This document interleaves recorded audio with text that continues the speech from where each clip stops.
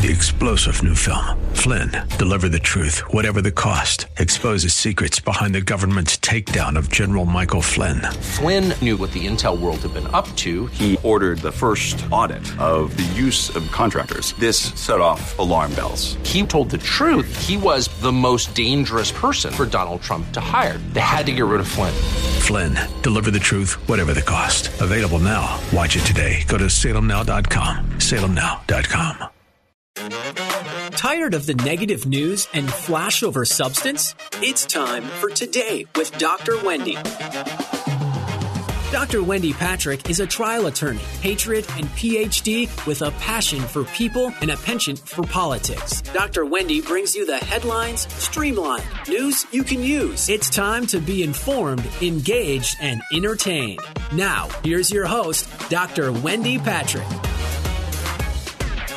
Good evening and welcome to another edition of Today with Dr. Wendy. I'm Wendy Patrick, and my co-host Larry Dersham and I have a phenomenal show for you tonight. And we're going to welcome back to the show one of our favorite people to interview. Larry, who are we lucky enough to have on the line tonight? Yes, Wendy. Today we have Esther Valdez-Clayton, and she's the principal attorney at Valdez & Associates, located in San Diego, California. Esther is a political and immigration analyst for KUSI News in San Diego, where she provides immigration and political commentary. She is regularly interviewed on national outlets such as Fox News, Newsmax, and Telemundo, as well as international media outlets including BBC World News, ITV, which is in the UK, and local media including KTLA and NBC News regarding immigration law and policy. Ms. Valdez is a frequent guest speaker throughout the United States. Thank you so much for joining us this evening, Esther. I'm so excited to be with both of you. I love the in-depth analysis that you guys always provide. You're trying to see beyond the headlines, so thank you for having me on. Well, you know, we call ourselves the Headlines Streamlined because exactly the way you do, we want to get right to the issues. And I know you've got an illustrious resume, and I'm privileged to know you and to have known you for years now. And one of the things that I think you know a lot about, having with your serving on the Coronado School District, is really the issue of public school children and some of the issues they face. And I know they've changed over the last couple of years, but, you know, today, as we, talk about where we are in September 2022, what are some of the biggest issues facing the public school children today? Definitely still, we're reeling from the closures due to COVID, the loss of learning, the emotional component of that. And I love that you guys go beyond the headlines because we've got to see who's driving these headlines on critical race theory, social emotional learning, what's going on. Some of it is straight up politicized.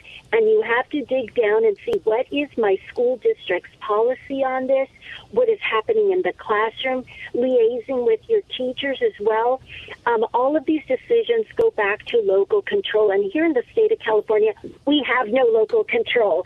These decisions are made in Sacramento by legislators. And we're, as conservatives, I'm a conservative, we're outnumbered 3-1 in the legislature. So sometimes a lot of national media, they give us this advice, go to your school board and speak out. Well, realize in California, these decisions aren't made locally with regard to COVID closures and learning loss. A lot of it takes place in Sacramento. Before we change something locally, we got to change that dynamic happening at the local school board, liaise with the Teachers Federation, the teachers unions as well, straight up all the way to the governor. Esther, as an immigration law expert, I saw a recent tweet that just kind of was shocking in a way. I think it was possibly down in what they call the Friendship Park, and apparently one of these smugglers had gone, maybe swam around the barrier there, right there at the ocean, and he was contending with at least 3 Border Patrol agents, maybe 4. It took about 3 or 4 of them to finally apprehend him, and it was in open daylight, and he was coming after the officers, and they were backing off. So do you think, are the Border Patrol being overwhelmed? And if they are, what needs to be done to reform our current laws or the way we're implementing our policy? Thanks for the question, Larry. Yeah, my day job is as an immigration attorney. I also work on the as a representative in the Coronado School Board as a trustee. But my main job is to monitor what's going on at the border. And here in San Diego, that incident that you referred to made national headlines precisely because it was an affront to our national sovereignty. Border Patrol agents were being assaulted, accosted, mocked by a smuggler. 2 smugglers were apprehended, and the crowd was watching them, basically egging on Border Patrol officers. And that's what really should be alarming for a lot of Americans. It's like, it's not just that we have border chaos from the Biden administration, is that there is no respect for the law, the border. The people outside our borders see what Americans are reluctant to see. We are being denigrated, our laws, our status, in terms of the Western Hemisphere's most successful democracy is being minimalized precisely because of these migrations that are largely being instigated by China, by Russia, which I believe is meant to destabilize America. And a lot of people have thought this was far-fetched. I've been saying it for years. When the first proponents of the border wall came up, it wasn't simply about keeping people out. It was also to understand that if democracy fails in Mexico and Latin America and Central America, and we see a red wave slowly encroaching up all the way to Mexico, from Venezuela to Chile to Colombia, all the way through Central America, if that were to happen, that wall serves to protect us from destabilized countries and anticipating hugely mass migrations, which we're starting to see a cusp of it. Yeah, Esther, one of the things that kind of as a related topic that we have heard recently is a Department of State warning about travel into Mexico. And given your expertise and the fact that you work in the area, I mean, what's happening with the safety issues regarding violence occurring in border cities in Mexico? And is it safe to travel there right now? A great question, and I get that question all the time from church groups, local leaders that want to go visit down and do missionary work. Just look at the headlines. Just last month, the Department of State warned their own employees, don't leave the consulate, stay in place. There's car bombs. There's mass chaos caused by the cartels. The mayor of Tijuana told her own residents, stay in place, because there were a series of car bombs. And this was a coordinated attack throughout Mexico in 10 of the largest cities. The reason why this was so unusual, Wendy, was the large scale, the coordination of the cartels throughout the Mexican Republic, basically saying, we can take on the Mexican government, we can cause chaos if you don't go along with what we want. They're no longer drug cartels, to be clear. They're human trafficking cartels. They deal with humans now, more so than drugs, along with the fentanyl, because it's so much more lucrative and much easier to traffic in the humans that are coming in illegally through the United States. This past fiscal year, there's been 2 million apprehensions. Imagine how much money they're making if they're charging $7,000 to $8,000 for each person that's illegally entering the United States. This is $1 billion industry. So the short answer with that is, I'll tell you what I do. I don't go to Mexico. I don't go to Cancun. I don't go to Cabo San Lucas. And I've had female friends that go to Valle de Guadalupe for wine tasting. They come back, call me, and they say, look what happened to us. Either they were forced to pay a bribe, they were surrounded by police officers who wanted a bribe, or they feared for their safety. So that's my advice, that's my counsel, but also that of the State Department. Well, Esther, in your opinion, what do you think is the agenda of the United States government in leaving our borders wide open? Because I personally blame our government more than any other government for what's happening down there. And it's really not making good neighbors the way they're doing it. And I like to see what is behind it. I mean, what's the end game for this whole thing? Fentanyl crisis, just 2 milligrams, I understand, is enough to kill everybody. But there's enough fentanyl coming in 1 year to kill all of us 7 times over. And I don't even know what they plan to do with that. So what's behind the U.S. side, do you think? Why are we doing it? That's a great perspective, because we can't control what Mexico or other nations do. We can only ask our federal government to enforce the laws and also to liaise with other countries.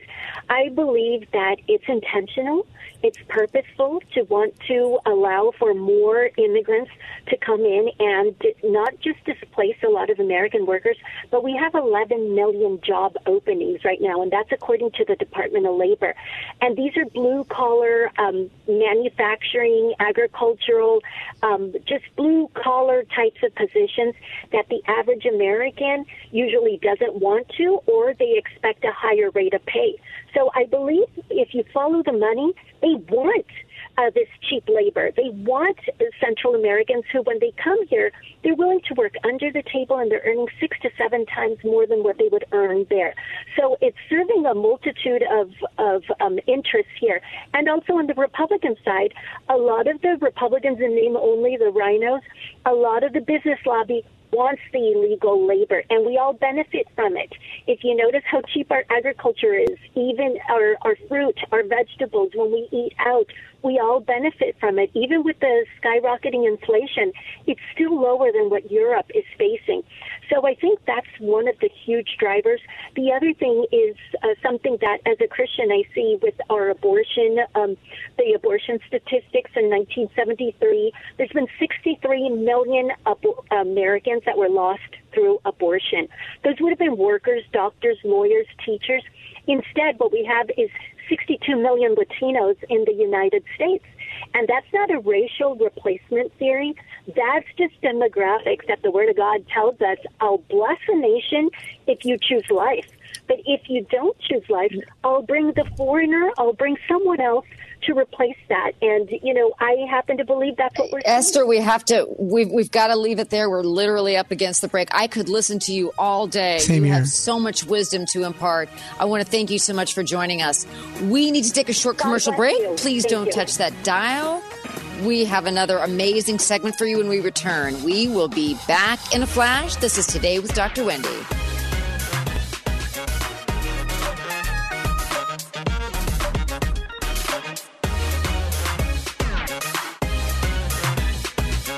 News cycle lowlights have no place here. You're listening to the headline highlights on Today with Dr. Wendy on The Answer San Diego. It's time for more news you can use. The headlines streamlined. It's time for more Today with Dr. Wendy. Now here's your host, Dr. Wendy Patrick. Welcome back to Today with Dr. Wendy. I'm Wendy Patrick, and we are going to be discussing one of the highlights of the week. Highlights in terms of cases that have really grabbed headlines. Maybe we'll say it that way, because we are the headline highlights. And that is the appointment of a special master and the appeal by the Department of Justice. And that is one of the highlights of the week because it's novel, it's interesting, it's one of these fact patterns that we certainly don't see every day. And I mean, I would say that about not only the initial search of Mar-a-Lago, but everything that's happened since then. I mean, the request for a special master to begin with, given that there was already an FBI taint team separating what might be attorney-client privilege information. Special master now, of course, being asked to look at who's been appointed, look at whether or not it's attorney-client privilege, executive privilege. It gets into the weeds a little bit, but as a practical matter, Larry, something everybody can kind of understand, why is this getting so much press, and what is the significance of the fact that the Department of Justice is basically disagreeing with the appointment of a special master? Yeah, it's going to be high drama, I think. And it was District Judge Eileen Cannon who granted Trump's legal team's request for a special master. They were literally supposed to come up with proposed special master names and telephone numbers, I guess, yesterday, Friday, and today's Saturday. But on Thursday of this week, the DOJ, Department of Justice, they filed an appeal against the judge's order to prevent a special master from being appointed. And then, you know, common sense, why? Why would you fight that? A special master like a referee, don't you want it to be fair? Well, you know what's interesting about this whole case, and I mean, I say that with a smile because I'm a lawyer, so are you, but it's interesting to sort of follow the legalities that are swirling around a novel case, fact pattern-wise, I guess. I'll put it that way because a special master isn't what's novel, but a special master to investigate information seized from the home of an ex-president. That's what's novel. That's what's never been done before. So when you lay it out that way, you think through, well, should precedent really apply? Is there precedent for separating out what might be private and would need to be returned when you have a former president's home being raided, searched, whatever you want to call it. But let's add to that, Larry, the fact that this isn't just any former president. This is a former president that's talking about running again. I mean, the whole thing is fascinating legally, maybe not so fascinating for the parties involved, because remember, it's not just about what was seized that's of evidentiary value to the ongoing investigation, but it's also about what was seized that's personal in nature, and the worry, the concern that some of that might be leaked into the public, and that might be leaked and might be to the detriment of the family members of the former president, and also to Donald Trump himself. Remember, Larry, what we know so far, that they took his passports, medical records, tax records. Arguably, they would need to articulate a nexus to the ongoing investigation into classified documents and the 3 federal crimes they're investigating to keep those, right? Yeah. And, totally. Why did they go into apparently his son's room? What were they looking for there? Why were they in Melania's closet? What were they hoping to find there? And it was just such a broad search. It just there is no comparison. And you said it, I think, just a few seconds ago. He might be running again as president. That is the reason they're doing that, I believe. And listen to what President Trump just said on his own platform, Truth Social. So this is what he said. He said, so now the FBI and Biden Department of Justice leakers are going to spend millions of dollars and vast amounts of time and energy to appeal the order on the raid of Mar-a-Lago documents, of the Mar-a-Lago documents hoax. Instead of fighting the record-setting corruption and crime that's taking place right before their eyes, they spied on my campaign. They lied to the FISA court. They told Facebook to keep quiet about the Hunter Biden laptop from hell.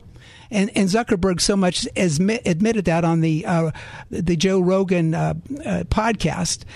And now they preside over the worst crime wave we've ever seen, and then the crime is running rampant in the big cities, but they're focused on him because he's going to run for office. That's what they're afraid of, because he supports candidates and very successfully, and they're afraid of that too. They're trying to damage the man, in my opinion.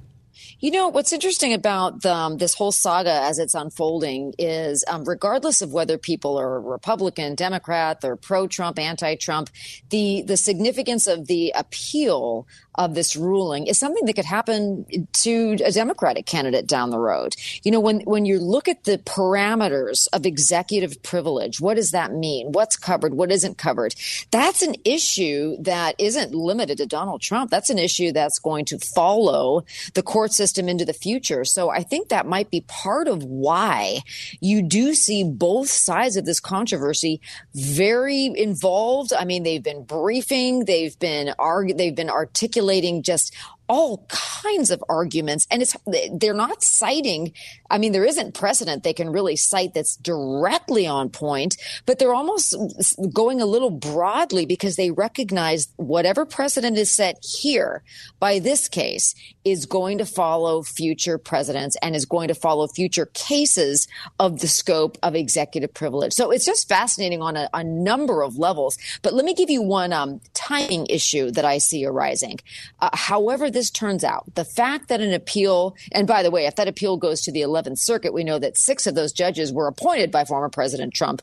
But whatever happens there, it's going to tie this case up in litigation, which is no doubt going to first go past the midterms and will then be creeping into the time set for the campaigning to begin for the 2024 election. And how is that going to work, Larry? I mean, the Justice Department doesn't want to, rules aside, even optics wise, they're not going to want to have this stretching into a time period where you have the former president now on the ballot again, are they? I think they will. I think they are so intent in stopping this man that they're not even worried about precedent. I think this is a fishing expedition, and I think they've targeted the man they want to take down or destroy, and now they're just looking for a crime, any crime, that they can try to pin on him. And that's the purpose. So they're not even that concerned about the optics or about taking it right before the next presidential election. They are so intent. And I will include the rhinos on that side, too. He's disrupting the whole administrative state, the whole deep state, as some people say. And that's what's going on, I think. And it's just all hands on board to take this wonderful man, in my opinion, down. That's what's going on.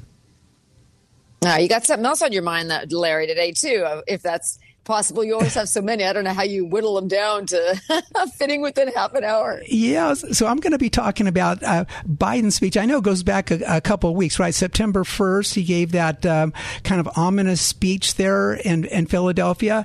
And I'm just calling this It's Not Normal. I'm talking about his address where he demonized over 74 million Americans as domestic terrorists. Well, pretty much I disagree with everything he said in that speech. However, when Biden opined, he said this: too much of what's happening in our country is not normal. I did agree with Biden 100% on that point. It's not normal in America to force men and women to have deadly toxins injected into their veins to maintain their employment or their careers. It's a form of blackmail, in my opinion. And this is my commentary, by the way, so it doesn't reflect the station or Wendy. It's not normal in America to have free speech threatened for telling the truth. Since when in America has it been an act of terrorism to speak out against betrayal of we the people and the American way of life? It's not normal to have witnessed an election in America where a sitting president and presidential candidate who was close to a guaranteed win, as anybody could ever be, have that win taken away from him in the middle of the night. It's not normal when parents have the FBI turned on them for daring to challenge local school boards over the false teaching of revisionist history. Remember when parents and entire communities were encouraged to address school boards? That was called being responsible back in the day. It's not normal when men and women exercising their constitutional right to assemble and protest are arrested and imprisoned, and in many instances having been deprived of the right to due process, as Marxist politicians use the January 6th Washington rally to do these people. What about the 540 plus civil disturbances that occurred in the summer of 2020? Why aren't they going down and hunting those people down?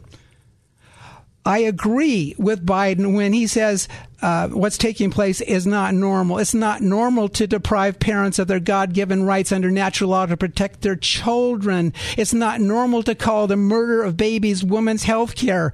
That's pagan and backwards as it gets. It's not normal when the first Biden thing he does after he got in office is to cut off all drilling for oil, all oil leases, to basically cripple our energy industry. That's not normal. Now we're paying, I don't know, $5, $6, $7 a gallon for gas. That's not normal. But I do agree that it isn't normal for we the people. But sadly, it's very normal for Biden and the leftists who are controlling him.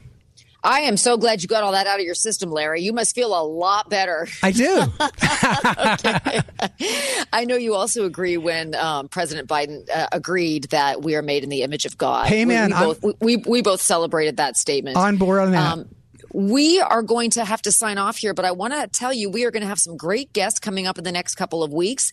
We're going to have Dr. Robert Malone, who invented the mRNA technology, which is very excited to have him. We may try to get somebody to talk about Queen Elizabeth II and King Charles. We're all getting used to that. But whatever you do this weekend, have a wonderful, safe time. We love having you with us on Saturday nights. You're listening to Today with Dr. Wendy, and we are going to see you next week. God bless you.